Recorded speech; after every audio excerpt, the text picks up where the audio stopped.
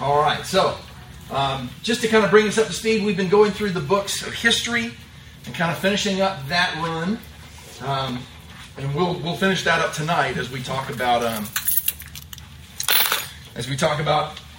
Ezra, Nehemiah, and Esther. But just to kind of give us some context of where we're coming from and where we're going, I want us to think about from the beginning. Really, if you're thinking about what's a good way, or at least a simple way to remember how the Old Testament functions, what's the span of it, and to be able to do that in a quick sense, I want to point you to a couple things. I want you to think first of 4 events. Okay? 4 events: creation, fall, flood, and tower. All right? So creation. We already talked about this. Somebody said it was we were talking about prayer. God did what? He created all things. He's the sovereign creator of all things, right? He created all things for His glory. That's right. So we see that creation and we see the fall. What happens there? God creates mankind. He created mankind good as a reflection of His glory, right? We see this in fact, in Genesis 1:26, God said, "Let us make man in our image." And so God made man in His image. In the image of God, He created him. Male and female, He created them. Made to display the glory of God to the ends of the earth. But what happened? Sin. Sin. Man and woman are our first parents, Adam and Eve. They ate the forbidden fruit. They rejected God as king. They did what they thought was right.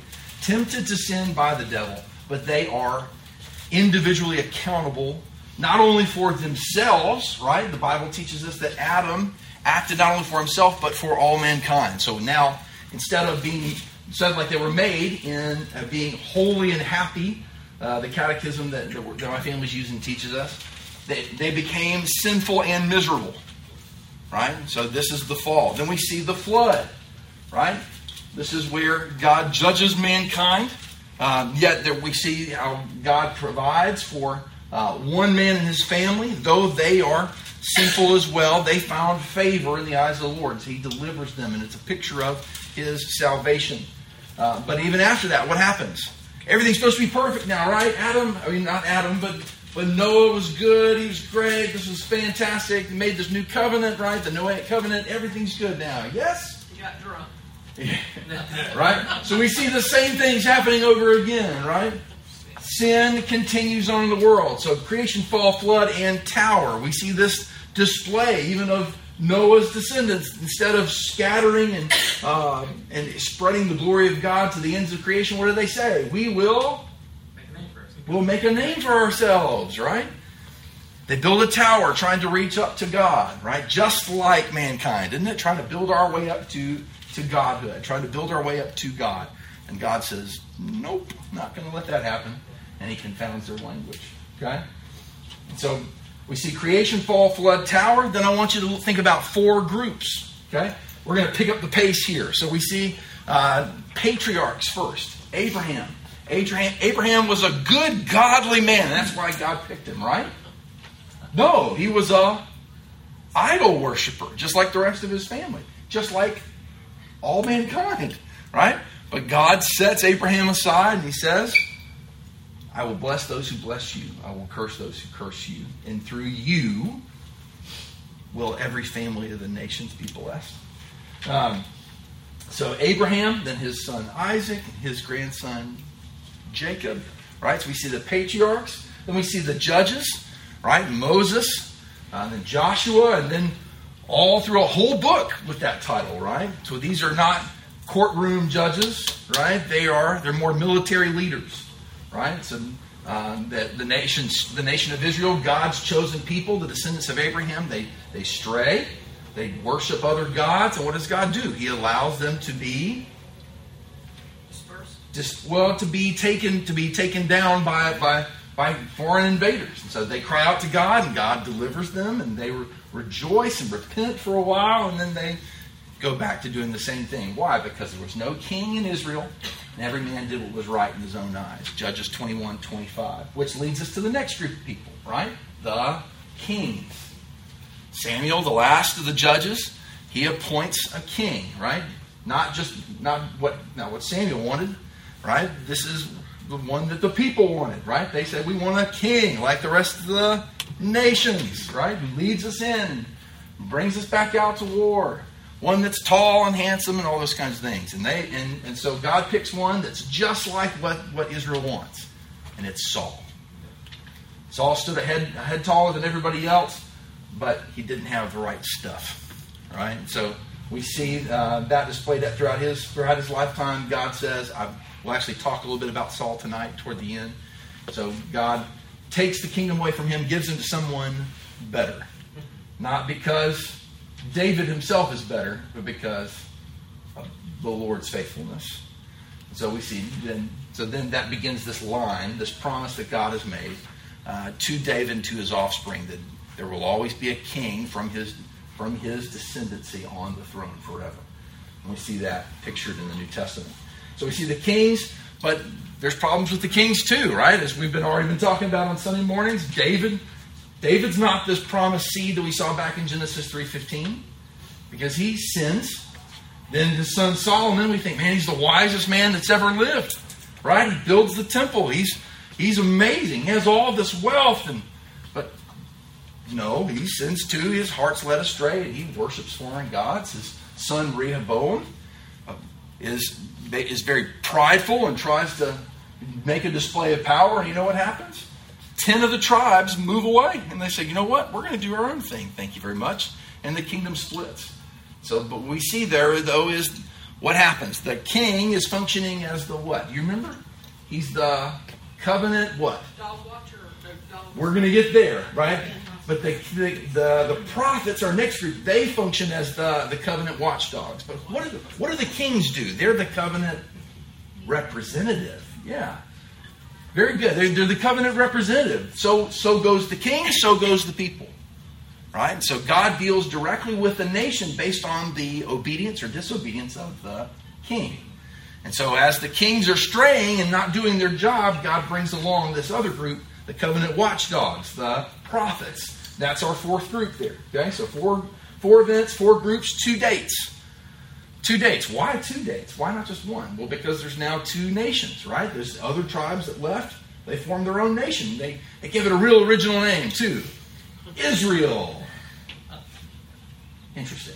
Right? So the southern kingdom is Judah. So we see these 2 dates here. Why? Because both of them fail. Both of these nations fail. 722 is the fall of Israel to what nation? There we go. Assyria. That's right. Assyria comes in, basically wipes them off the map. And the rest, and all those tribes are not really seen or heard of again. They're just gone. Intermarried with other people groups, they're no longer identifiable as a people. Then 586 BC. This is when the southern kingdom falls. The southern kingdom is called what?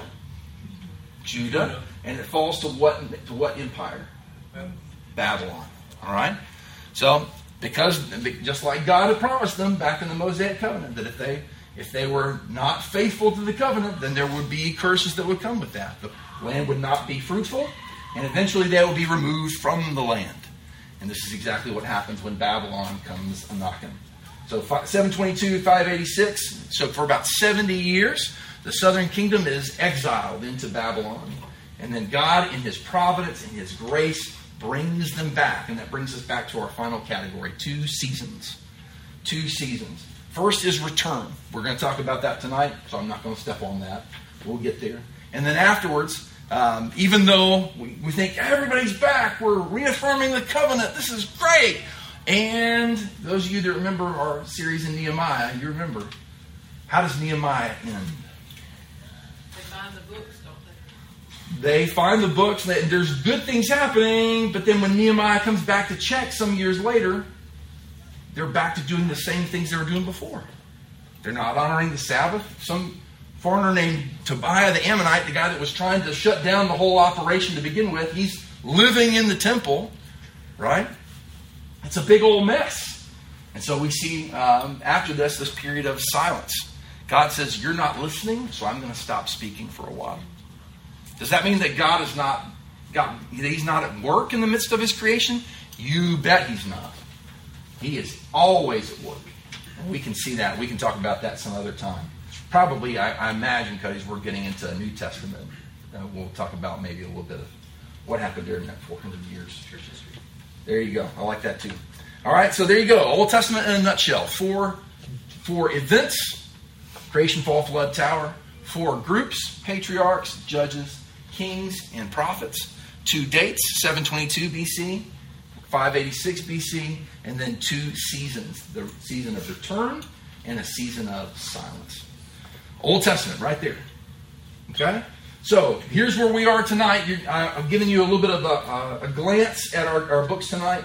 We're not going to talk about all those things because we'll get into them in detail as we look at the books. So, the books of Ezra and Nehemiah, which are the ones we'll start off with tonight.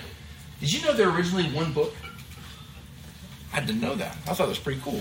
So, and by the way, let me just say this. This lesson tonight is adapted from what Catalyst Missions teaches to pastors regarding Old Testament survey. So it's like you're in part of a Catalyst class right now. I love getting to work with Catalyst. Again, what we do with Catalyst is our church is doing with Catalyst is we make theological education available to pastors and women in other places where theological education is not accessible. Right? Because a great many of the pastors in the world have no theology education whatsoever. That needs to change. And so that's one of the reasons why, friends, this is why we're doing here right now. Because our goal is that our people, as they grow and are able to, again, worship, grow, serve, as we grow in our understanding of the Word, that we don't keep that to ourselves, but that we take it to this world that's all around us, that's lost and dying and in desperate need of a Savior. And we want to do that not just with our people, but also equipping and sending out pastors, church planners. That's the long-term goal, right? So we do that. We want to do that locally here in the midst of our own church, but we also want to do that internationally through strategic partnerships with groups like Catalyst Missions. So this is tonight what I've been able to teach pastors in Nepal on Esther and Nehemiah and Ezra. So let's get started. The books of Ezra and Nehemiah originally constituted one book. It tells us about the Jews' return from exile, just as God promised through Jeremiah. Jeremiah promised that this would happen. God using him for that message. Yet it shows us still, even though they're returning, something's different. Something's still not right. It may be God's people and God's place under God's rule, but it's imperfect. There's something that's just, we're not there yet. So many of God's promises have yet to be fulfilled. All right? So the things that we do see, they're not nearly as glorious as what the prophets had promised. So with that said, where are the new heavens and the new earth that Isaiah spoke of, which is supposed to accompany the return? Why don't these people who are coming back, why don't they have new hearts? Right? Why don't they have new hearts like Jeremiah predicted? Where's the great and glorious and magnificent temple that Ezekiel saw? And further, why hasn't everyone come back? That's a question that looms as we continue on into the book of Esther. The people in that book are still in a foreign land, for crying out loud. So after the exile, some things just aren't as predicted and promised. But there are good things that are happening. Many of God's promises still have yet to be fulfilled, though. So let's talk first about Ezra and Nehemiah. Ezra and Nehemiah, let's look at context. Ezra the priest may have been the one that assembled this book. The history really recorded in Ezra and Nehemiah spans from the time the Jews began to return to Jerusalem in 538 BC to over 100 years after that first return. So Ezra himself gives us this historical context, and this is going to be our first passage for the night. Let's look at Ezra chapter 1, verses 1 through 4. Ezra chapter 1, verses 1 through 4. With that said, as you're turning there, we have to remember again what's happening with the Jews at this point. They had been exiled for 70 years. 70 years away from the land that God had promised. And then we read this in Ezra chapter 1, verse 1. You can read that for me. Now the first year of Cyrus, king of Persia, that the word of the Lord by the mouth of Jeremiah might be fulfilled. The Lord stirred up the spirit of Cyrus, king of Persia, and then he made a proclamation throughout all his kingdom, and also put it in writing, saying, Thus says Cyrus, king of Persia, all the kingdoms of the earth the Lord God of heaven has given me, and he has commanded me to build him a house at Jerusalem, which is in Judah. Who is among you of all his people? May his God be with him, and let him go up to Jerusalem, which is in Judah, and build the house of the Lord God of Israel. He is God, which is in Jerusalem. Whoever is left in any place where he dwells, let the men of his place help him with silver and gold, with goods and livestock, besides the freewill offerings for the house of God, which is in Jerusalem. Wow. I think we referenced this a little bit last week, didn't we, Pastor Cody? So, with that said, then this is showing us what's happened. We've been in exile, but God is, as we've already seen, the heart of the king is like channels of water in the hands of the Lord. Right? He directs it wherever he wills. And so, even this pagan king is being directed by the Lord to send his people back to his place. So our theme, let's look at our theme. Actually, you've got a blank to fill out there. The theme of Ezra and Nehemiah could be said like this. God is renewing the covenant by restoring his people. He's restoring the temple. He's restoring true worship. And he's restoring Jerusalem. But that's not the end. And it doesn't fulfill all the great prophecies. Thus, his people still look to the future. They're still looking to the future. Okay?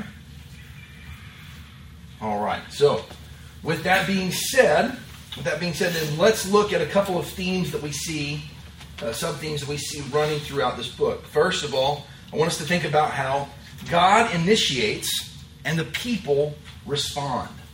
God initiates and the people respond. So we're still there in Ezra chapter 1. That'll be our starting place here. It says, so as we start here, from the beginning of the book, there's this focus on God's faithfulness to his word and his promises to David. And therefore, there's this focus on his commitment to his plan of redemption. I love that. So recall then the reference to Jeremiah that we saw in Ezra chapter 1, verse 1. Jeremiah had prophesied that the exile would last only 70 years. Just as promised, 70 years later, God moved Cyrus's heart to allow the Jews to return home. So let's look back there in our passage there. Now, instead of just 1 through 4, let's look at 5 and 6. Ezra chapter 1, verses 5 and 6. Who can read that for me? I got it. Go for it. The heads of the fathers' house of Judah and Benjamin, and the priests and the Levites, with all whose spirits God had moved, arose to go up and build the house of the Lord, which is in Jerusalem. And all those who were around them encouraged them with articles of silver and gold, with goods and livestock, and with precious things, besides all that was willingly offered. Amen. So God initiates this chain of events that's going to take place to restore his people. And they responded. Right? So we saw again first, God initiates and his people responded. Then we see the people return and rebuild. The people return and rebuild. We're looking there from chapter 1, verse 7 to chapter 6, verse 22. So now God begins to provide piece by piece all that the people need to rebuild their community and all their way of life in the land under God's appointed leaders. So with that, let's look now at verses 7 and 8. Same chapter, Ezra chapter 1, verses 7 and 8. I got it. Also, King Cyrus brought out the articles of the house of the Lord, which Nebuchadnezzar had carried away from Jerusalem, and put in the house of his gods. And Cyrus, king of Persia, had them bought out by the hand of Mithredath, the treasurer, and he counted them out to Sheshbazzar, the prince of Judah. Man, that's a lot. Hey, that's a lot of names. Goodness gracious. So I want you to see this, though. So people are helping them with silver and gold, but look, also you see where they're going into they're bringing back out all the things that have been stolen from the temple, right? This is no small thing. This probably includes the golden altar, the golden table, the golden lampstands, the golden basins, the massive bronze pillars, the stands, the basins so large that that 1 Kings chapter 7 says they can't be weighed. Right? There's no scale that exists that can adequately weigh these things. This was an enormous amount of wealth. And they were irreplaceable. And God has miraculously restored them to the people so they could reinstitute proper temple worship again. This is incredible. All right, so let's look over at chapter 2, verse 2. Somebody read chapter 2, verse 2 for me. These came with Zerubbabel, Jeshua, Nehemiah, Sariah, Reliah, Mordecai, Bilshan, Mispar, Bigvai, Rehum, and Benaj. Good luck. Anybody, any challenges? Hey. All right. So there is a few things I want to point out here. Zerubbabel, right, which means literally out of Babel, was a descendant of David and represents God's faithfulness. Remember, well, let's get there. Sorry, I'm excited about this. Jeshua, it's another variant pronunciation of Joshua. Yehoshua is a Levite. So God restored both the line of the kings and the line of the priests. The altar and temple were rebuilt in chapters 3 through 6 and finished around 20 years after the people's return, so around 516 BC. So they celebrated the completion of all of this by keeping the Passover. What must that have been like after 70, even 90 years to come together in the land with your family and to have the Passover? Amen. One of the most sacred moments in the calendar for the Jews. And now they're back home and they're getting to do this again. And remember, we also know that because what we read in 1 Chronicles, that they know exactly where their land is because they know their descendants or their ancestors from the book of Chronicles. So they are back where their ancestors did this very thing decades and decades and decades ago. This is humongous. Because after the way everything was left when Babylon came in, only a miracle of God could bring them back here to do this.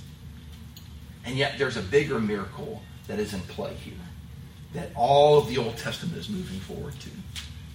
Because Israel has to come back here to this place in order for the seed of the woman to be born that will crush the head of the serpent. All of this is happening all at the same time. So again, so many things are moving here. Let's look over now at chapter 3. Ezra chapter 3, verse 12. Yet many of the priests and Levites and heads of fathers' households, the old men had seen the first temple, but with a loud voice when the foundation of this house was laid before their eyes, while many shouted aloud for joy. So we see this picture now. The temples, or even the foundation's been laid, right? So some are rejoicing over the new temple. Meanwhile, some are weeping because it doesn't compare to the glory of the old one. So this implies, again, that God's not done yet. There's something. This can't be it, right? We can't be going backward. Redemptive history must be moving forward. So there's got to be something greater that's coming. All right? So let's look now at letter C there, another blank for you to fill in. Now, so everything's moving up, things are good, and the people sin and repent. The people sin and repent. This is chapter 7 through 10. After another big jump forward in time, chapter 7 begins nearly 60 years after the completion of the temple. Ezra is leading this second wave of exiles back to Jerusalem. So let's look at chapter 7, verses 9 through 10. We'll get a little close up here on Ezra. Who can read that for me? For on the first day of the first month he began to go up from Babylon, and on the first day of the 5th month he came to Jerusalem, for the good hand of his God was on him. Amen. Yes, ma'am. Keep going. For Ezra had set his heart to study the law of the Lord and to do it, and to teach his statutes and rules in Israel. Notice. It says that the good hand of his God was upon him, right? And it says, notice that Ezra studies and what? Does. Studies and does the word of the Lord before he even presumes to teach it. This is great wisdom for our people today. right? Do you want to be a teacher? Are you studying the word of the Lord? Are you obeying, right? Do we understand it? Are we applying it? And then, yes, are we teaching it too? Okay? So, many Jews, though, have intermarried with surrounding pagan nations. And this is a grievous sin in the eyes of the Lord. So, let's look over at chapter 9. Chapter 9, verses 1 through 3. I'll go ahead and read that for us. It says, when these things were done, the leaders came to me saying, the people of Israel and the priests and the Levites have not separated themselves from the peoples of the lands with respect to the abominations of the Canaanites and the Hittites and the Perizzites and the Jebusites and the Ammonites and the Moabites and the Egyptians and the Amorites.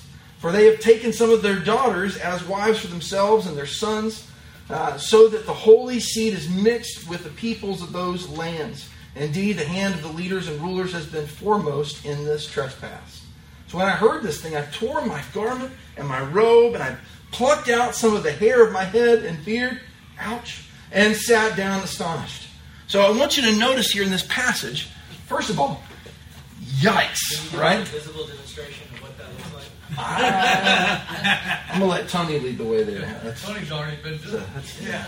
I have small children. That is reenacted at my house quite a bit. But I want you to see this, though. Some of your translations that might be the phrase "the holy race," but really, literally, and I think the New King James says this. The word is literally seed. So Israel was a carrier of this seed promise from way back in Genesis 3:15. Intermarrying with the surrounding nations would lead to them assimilating into pagan culture, into them abandoning their unique relationship with their true God, with the one true God, and risk losing that promise. If Satan can't kill off God's people through exile, surely he will try to corrupt them by polluting their families and their worship. Do you ever feel that way? Like if Satan can't get you one way, he's going to try and get you another? This is what we see throughout the Old Testament, right? And throughout the New Testament.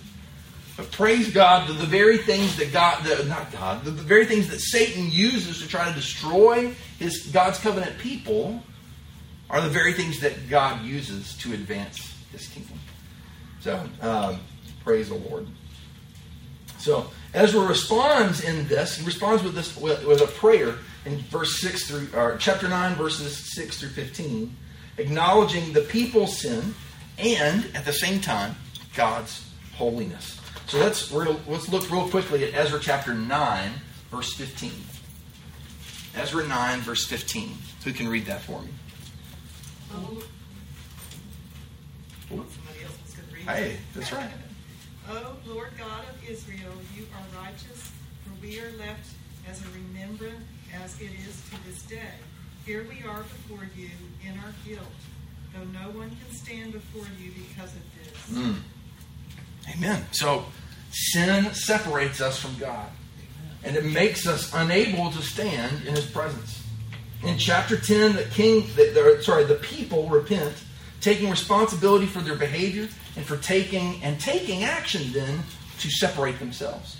So now they're trying to go about doing the very thing that they know they're supposed to do. Repentance is not just a feeling. If you have children, you've probably had that conversation, right? You can't just be weepy and say, I'm sorry, and then perk up the next second because everything's over, right? I'm sorry. So can I go get candy now, or can I go get this thing, right? That's not repentance. Repentance is not just a feeling; it is an action to restore right behavior before God. See, the exiles have returned and they've rebuilt the temple, but God has not yet completed His plan of salvation. Look there at chapter 9, verse 8. And now for a little while, grace has been shown from the Lord our God to leave us a remnant to escape and give us a peg in this holy place, that our God may enlighten our eyes and give us a measure of revival in our bondage. A measure, right? A little relief. Some other translations say a little relief from bondage. So the question then is, when will more relief come? When will a greater measure of revival come? That leads us to our next point. Nehemiah returns. And the people do what? They rebuild the walls. They rebuild the walls. Okay? So now, let's move over to Nehemiah. Nehemiah chapters 1 through 7. Nehemiah, what's he doing as the book begins? Is he in the Promised Land? No, he's in Susa. He's in the capital of the Persian Empire. He's serving the Persians as a government official. So he hears that Jerusalem's walls are still broken down nearly 100 years into the return. The people, the Davidic line, the priest-led worship were all very vulnerable to Israel's enemies, both militarily and morally. And so what does he do? He weeps and he prays. So let me quickly read this passage to you from his prayer. This is from Nehemiah chapter 1, verses 6 and 7, and then verses 10 and 11, if you want to read along. So Nehemiah prays this. He says, "Please let your ear be attentive and your eyes open, that you may hear the prayer of your servant, which I pray before you now, day and night, for the children of Israel, your servants, and confess the sins of the children of Israel, which we have sinned against you. Both my father's house and I have sinned. We have acted very corruptly against you, and have not kept the commandments, the statutes, nor the ordinances which you commanded your servant Moses." Now we move on down to verse 10. "Now these are your servants and your people, whom you have redeemed by your great power and by your strong hand. O Lord, I pray, please let your ear be attentive to the prayer of your servant, and to the prayer of your servants who desire to fear your name. And let your servant prosper this day, I pray, and grant him mercy in the sight of this man, for I was the king's cupbearer." So he requests God's providence. He requests, again, that God would provide for God's glory, that God might be glorified in it. All right? So Nehemiah then returns to Jerusalem around 10 years after Ezra. He convinces the people to join in with him in rebuilding the walls. And so we see this here in chapter 2, verse 20. Who can read that for me? "And I replied to them, the God of heaven will make us prosperous, and his servants will arise and build, but you have no portion or right or claim in Jerusalem." Right. So this displays God's sovereignty and human responsibility right next to each other. Okay? The Jews then experience opposition from their neighbors. Chapter 4, verses 1 through 3, they mock first, but the wall progresses by God's grace. Well, then mocking turns into alarm and anger. Then finally a plot to attack the builders outright. Nehemiah arms the builders, which then deters their enemies. Next, they try to slander Nehemiah's reputation. Again, doesn't it sound like they're just trying to circle him, right? Hit from every possible angle. So they slander Nehemiah's reputation in chapter 6.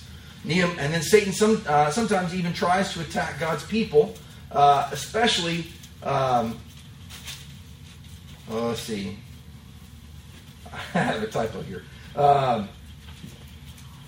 So regardless, in the midst of all of this, though, what happens? How does God's providence move forward in this? The people complete the wall in less than a year. They complete the wall in less than a year. And that's with one hand on a weapon and the other hand on a tool for rebuilding the wall.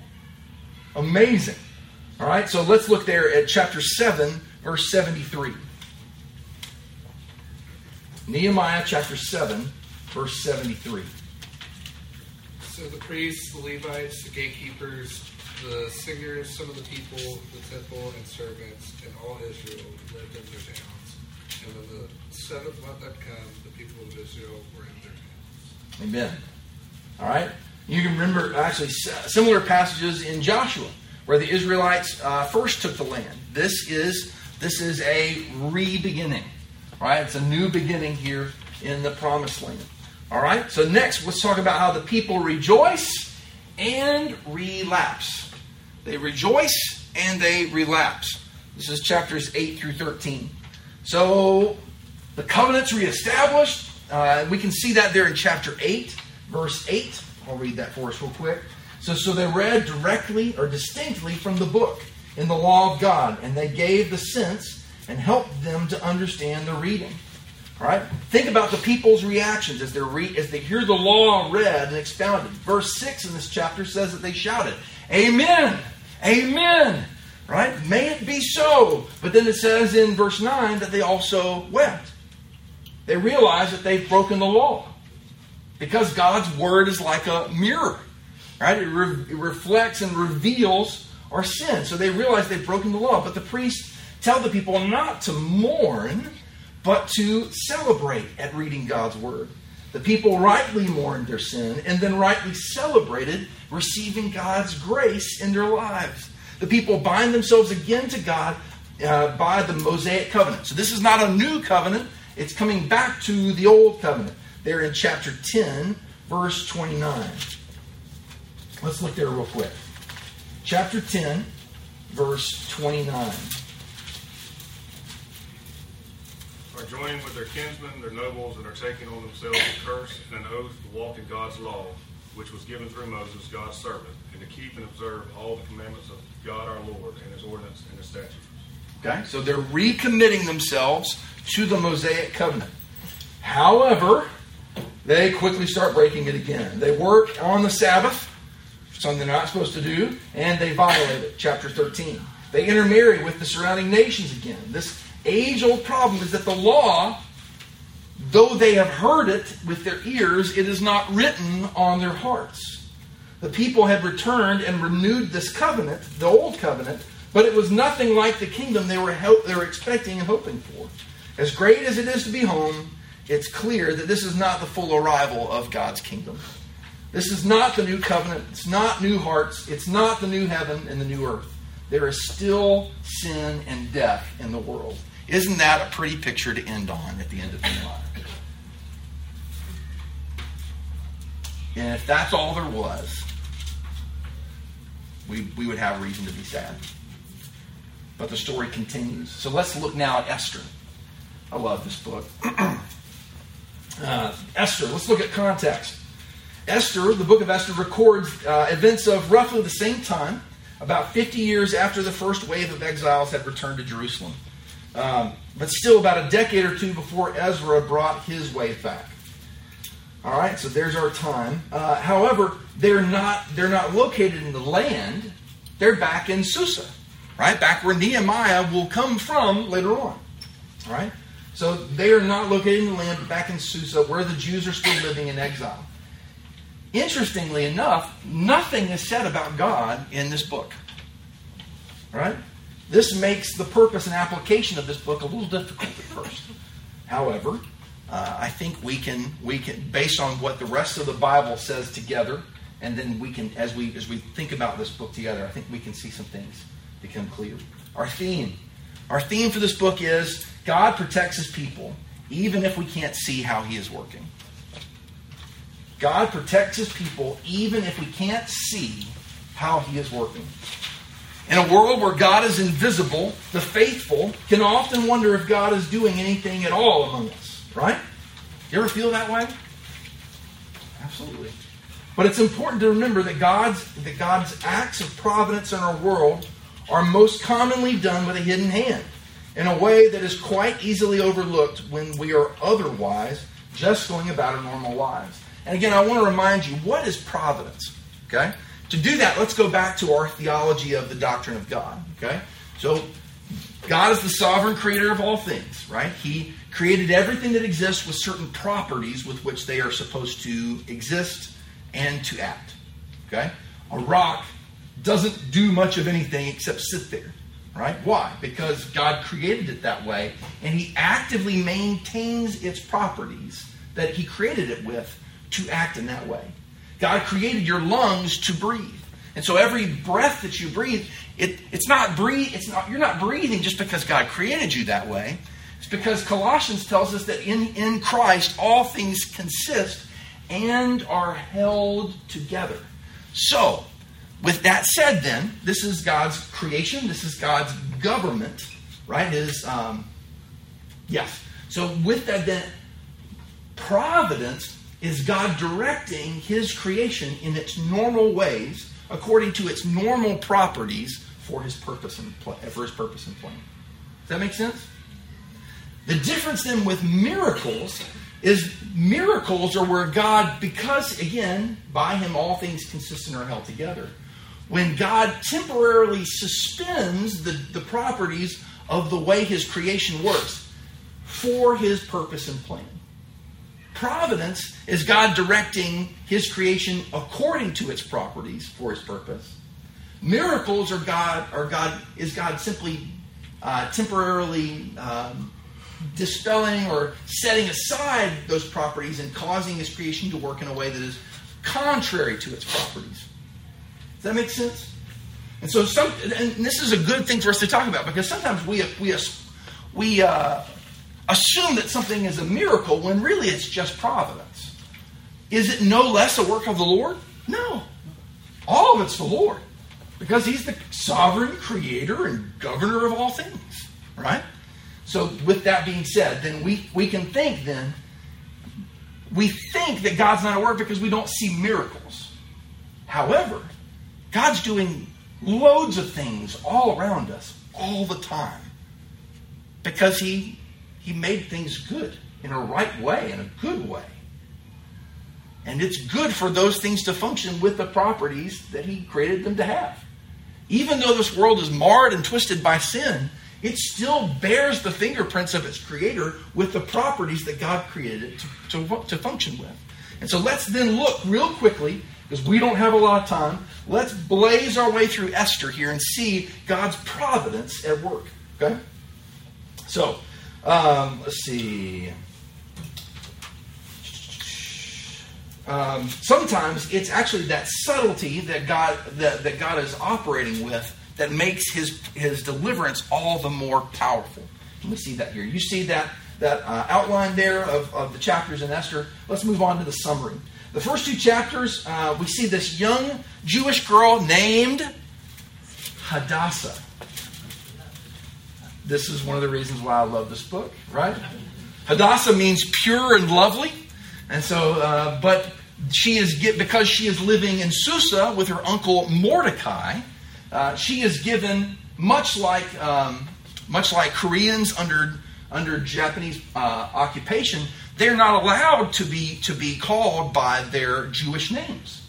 They have to take on Persian names. It's a way of kind of cementing in their presence as no longer Jews. They are now living amongst the Persians. That's detrimental to somebody's identity, don't you think? You can't use your own language anymore. You can't use your own name anymore. You now use our names. You now use our history and our culture and our language. And so that's why we call her Esther. Esther is actually her Persian name. Isn't that interesting?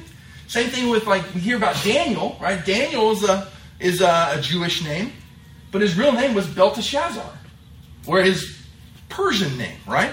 Shadrach, Meshach, and Abednego are these guys Persian or Babylonian names? They're foreign names, right? Just interesting for us to think about.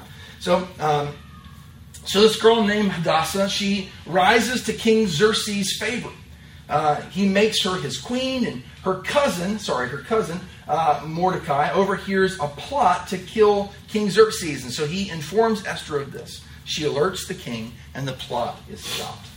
In chapter 3, the Jews face a crisis. A man named Haman is promoted into the king's court and is offended when Mordecai won't pay homage to him. For revenge, Haman seeks to pass a decree to have all the Jews of Persia exterminated by a popular uprising, right? So Haman doesn't personally do the deed, but he has it done so that everybody else can take accountability for it instead of him.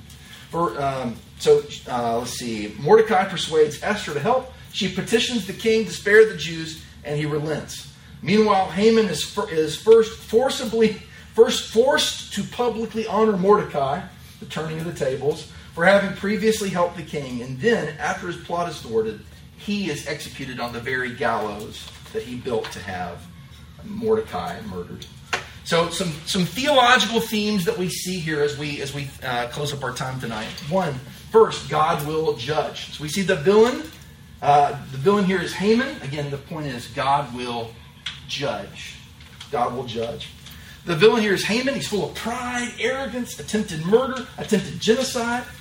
Worst of all, he has directed his sin specifically and directly against God's people, which means that he is against God himself. His evil is not random, it's not merely selfish, it is willfully and intentionally directed against the people and purposes of God. Haman is an archetype of the enemies of God. All right?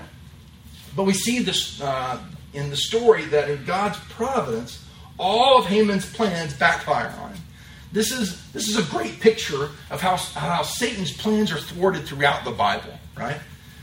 So chapter 9, verse 2 says, "Then all those of Israelite lineage separated themselves from all foreigners, and they stood and confessed their sins and the iniquities of their fathers."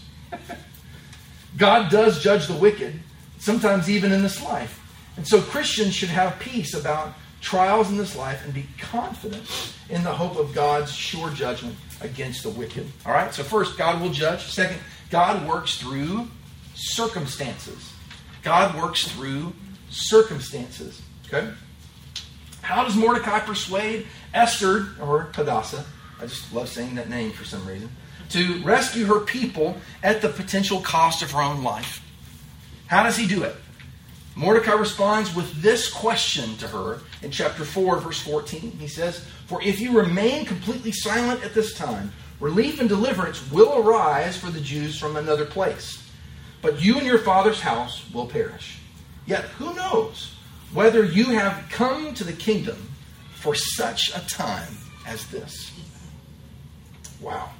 Mordecai believes that there is a purpose to Esther's becoming queen, and that her purpose is made clear by the opportunity presented to her to help save God's people.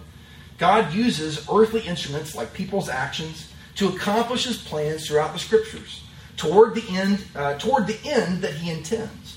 Mordecai is telling Esther that she would understand herself and her queenship to be the instrument by which God accomplishes his purposes. He does not need any particular person or circumstance to achieve his purposes, but he has ordained in his graciousness to use people like Esther and us to spread his word and to redeem his people. There are no accidents or coincidences in this life. God guides and directs all of his creation, including our circumstances of our lives. We should then carefully examine the situations that God puts us in and look for opportunities for evangelism and for service to the church. Our circumstances always need to be interpreted through Scripture and with guidance from other Christians. However, they are a tool for understanding God's will in our lives. All right? So again, we see, God will judge. God works through circumstances. And then lastly, I know we're almost done. God will save his people. And I think this is really helpful for us as we think about the end of the historical books of the Old Testament. God will save his people. The theological point here is that God zealously protects his people. This is one major theme throughout the entire Bible, and here it's clearly the point in this little story of Esther. It's not always clear at the time how God is working or how things will turn out in the end, but God delivers his people, and he always carries his redemptive plan forward. And note the way that God achieved Israel's deliverance in this situation really did maximize his own glory and pretty much prevented Mordecai or Esther from taking much credit or boasting really about anything. In fact, God's purposes in salvation in this book are even deeper and more meaningful than the events on the surface might suggest. So, do you remember, if we were to go back to 1 Samuel, do you remember how Saul's kingship failed? When the kingdom, as Samuel said, was torn away from Saul, as Saul was tearing Samuel's garment, it's because in 1 Samuel chapter 15, it says, "And Saul attacked the Amalekites from Havilah all the way to Shur, which is east of Egypt. And he took King Agag of the Amalekites alive, and utterly destroyed all the people at the edge of the sword. But Saul and the people spared Agag," so not all the people, "and the best of the sheep, then the oxen, the fatlings, the lambs, and all that was good, and were unwilling to utterly destroy them. But everything despised and worthless, that they utterly destroyed." So Then Samuel comes, right? Samuel comes and says, what's going on here? Why have you disobeyed the Lord? And Saul says, I haven't disobeyed the Lord. Verse 26. But Samuel said to Saul, I will not return with you, for you have rejected the word of the Lord. Right? What did God tell him to do? Everybody. All the things. Right? He says, well, I'm trying to offer up sacrifices and this and that and the people and that kind of thing. He says, I will not return with you, for you have rejected the word of the Lord. And he has rejected you from being king over Israel. Jump down to verse 32. And Samuel said, bring Agag, king of the Amalekites, to me. So Agag came to him cautiously. And Agag said, surely the bitterness of death is past. But Samuel said, as your sword has made women childless, so shall your mother be childless among women. And Samuel, the New King James here, and Samuel hacked Agag in pieces before the Lord in Gilgal. Yikes. All right? So, it was when he refused to carry out God's command. This is what Saul did. That's when he was supposed to just totally destroy the Amalekites and their king Agag. All right? So, now back to Esther chapter 2, verse 5. So, in Shushan, the citadel, there was a certain Jew whose name was Mordecai, the son of Jair, the son of Shimei, the son of Kish, a Benjaminite. Right? Who was Mordecai a descendant of? King Saul. Okay?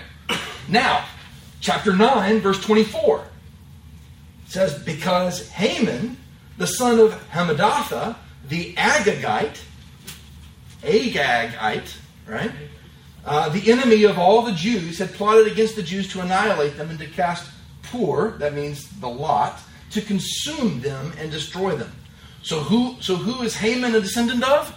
King Agag. In God's kindness, his rescue of his people results in the redemption for the line of Saul. Centuries after that disobeyed command. Certainly no accident that this genealogical detail is brought to light in the book of Esther. Again, Christians today should be able to rest content knowing that God's deliverance is a sure thing. And that while he may choose to use us as instruments at times, the glory is always his. So, there you go. Wow, look at that timing. That was amazing. Yeah. Man, like 2 seconds beforehand, it would have totally thrown me off, right? So, with that said, we'll pick back up here next week. Let me pray for you. Father, thank you so much for the Old Testament. Lord, it is good. Lord, we agree with your word that it is sweeter than honey to our lips. It is good. It is wonderful. It is the tastiest of foods. And so, Father, would you open our eyes that we behold wonderful things from your word. Help us as we leave now, carrying your word with us. Help us to use these things that we learn here very quickly and from a 10,000-foot view. And help us to really dig into the scriptures. To day by day, as looking into a mirror, behold your glory through your word. Lord, that we would be like Ezra. We would be people who seek to study the word. We would seek to do the word. And we would seek to teach the word. Lord, we love you and we thank you. Help us now to treasure and to obey it. We pray in Jesus' name. Amen.